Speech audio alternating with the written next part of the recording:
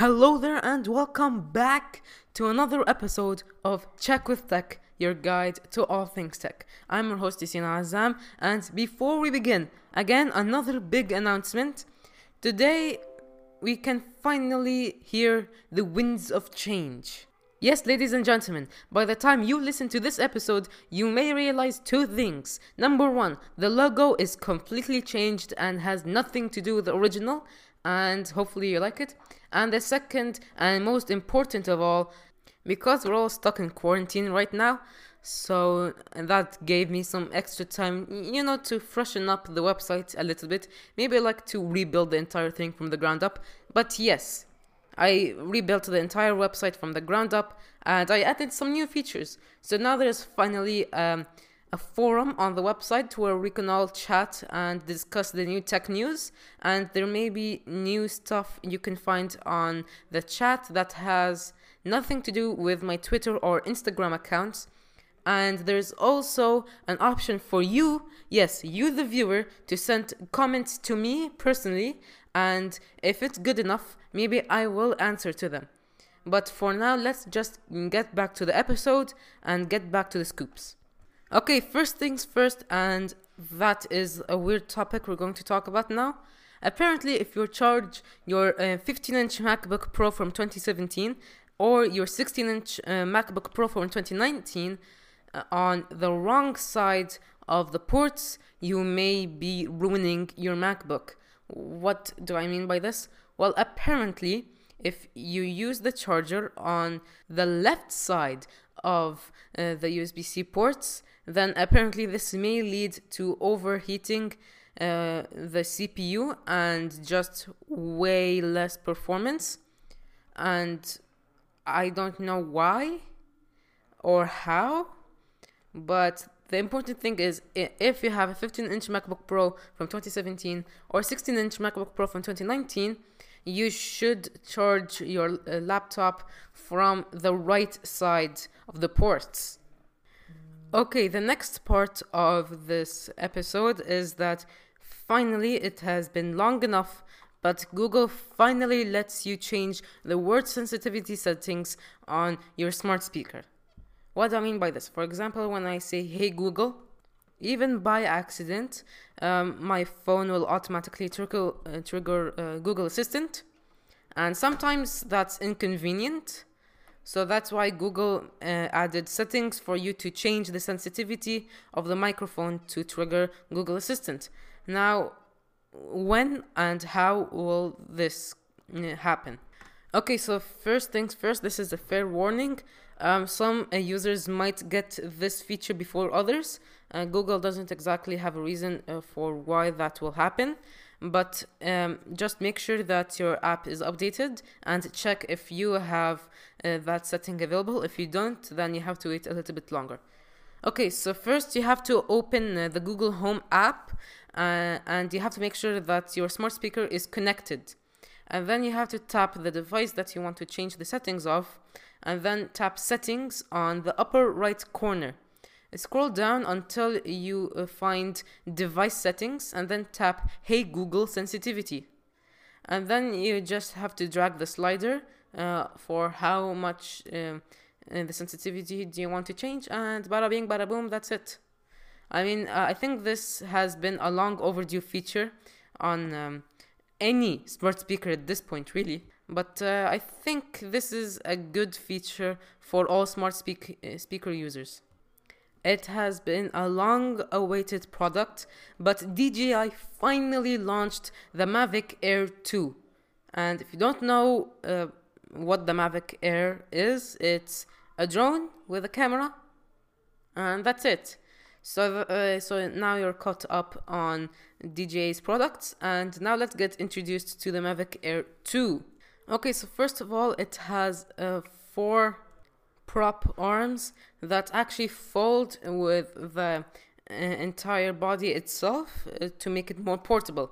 And then you have, the 4 fans. And then you have a 5200 mAh battery, which is a huge upgrade in my opinion from the original Air, which was 2970 mAh. And of course, that is a lot. The Mavic Air 2 has 34 minutes of flight time, which is, I think, the best flight time that DJI offered.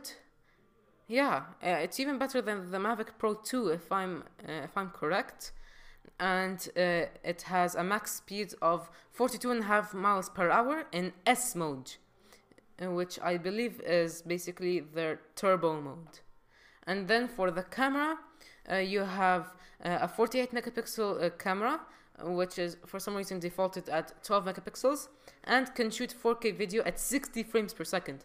So that is a lot. But you do sacrifice some frame rates for HDR, and you have 4 times slow motion at 1080p at 120 frames per second, or 8 times slow motion at 1080p at 240 frames per second. And to support the smoothness of the recording, there is a 3-axis gimbal that helps make the path a little bit more smoother, basically like OIS. And on the front and back, you have obstacle sensors that basically sense if there are any objects near the drone. And you have downward facing landing sensors and auxiliary lights on the bottom. And it now uses DJI's OcuSync 2.0 technology that helps transmit the data from the drone all the way to your phone. And it has been able to deliver HD video at a maximum distance of 6 miles and supports both 2.4 and 5.8 gigahertz frequency bands with auto switching. In China, it's available right now as of the date of this recording, and it will come in other countries in the middle of May. And it will start at $7.99 for the drone, the battery, a remote, and cables. And there is a Fly More option that adds a shoulder bag, ND filters, a charging hub, and 2 extra batteries for $988, which I think is more useful than the regular $7.99 option. I mean, I feel like you get more features out of this, but I really don't know anyone who uses a drone right now. But hey, if you're into drones, I would recommend this, but I'm not exactly a drone expert because I have never tried one myself. Okay, so the Pixel Buds 2 is a highly awaited refresh from the regular Pixel Buds, which was sold and manufactured by Google. And this is one of, if not the biggest upgrade on wireless headphones in a long time. So if you don't remember the Pixel Buds, it was an over-the-neck wireless headphones that was really uncomfortable. I mean, you had to have excellent muscle memory to know how to put the headphones back into the case without researching on Google. But now with the Pixel Buds 2, you have a fully wireless experience, and let's talk about it.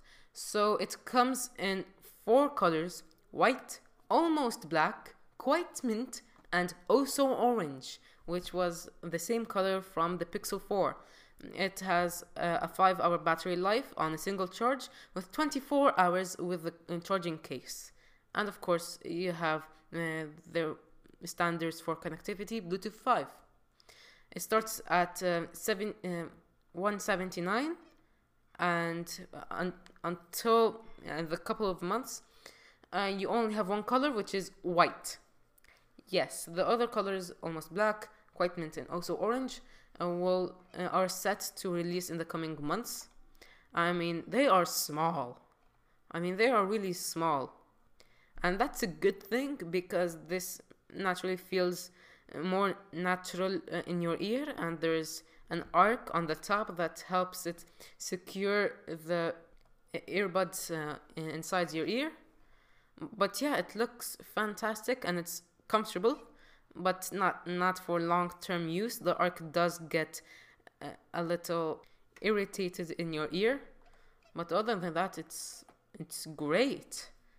And it has all the normal features you expect from a Google wireless earbuds. You have Google Assistant, you have the voice translation thing from the regular Pixel Buds, and a really cool feature of this is that it's I think it's the only pair of wireless earbuds that supports adaptive sound. Basically, what that is that it analyzes the sound from your surroundings, and it determines the volume of your music or your calls. And that is really useful because sometimes it does get pretty annoying whenever I'm playing music and I suddenly realize that the noise is too much on my surroundings, so I have to, take out my phone and try to open it without hassle. Yeah, it's a mess. So actually, adaptive sound is really useful if it works. And now, ladies and gentlemen, we get to the final part of every episode from now on, which I like to call the tiny topics. Yes, this is going to be a regular thing, the tiny topics. Bear in mind, when I say tiny topics, it does not mean that they're not significant. It just means that there's not a whole lot of info to talk about it.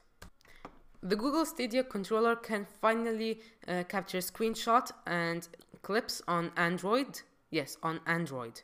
Speaking of Stadia, the OnePlus 8 and the OnePlus 8 Pro now supports Google Stadia. Congratulations to TikTok for topping 2 billion downloads. That is really impressive. There are rumors saying that Samsung is building a new phone with a pop-up camera, which in my opinion is a little late to the party. Huawei has a replacement or an alternative to Google Maps called Here We Go.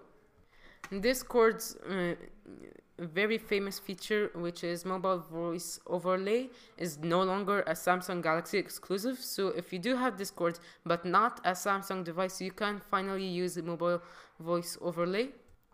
Windows 10 now supports ads for Microsoft Edge in its search box.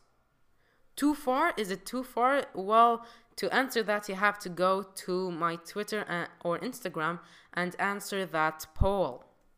And USB 4 will fully support DisplayPort 2, which includes 8K HDR monitors, which is absolutely insane.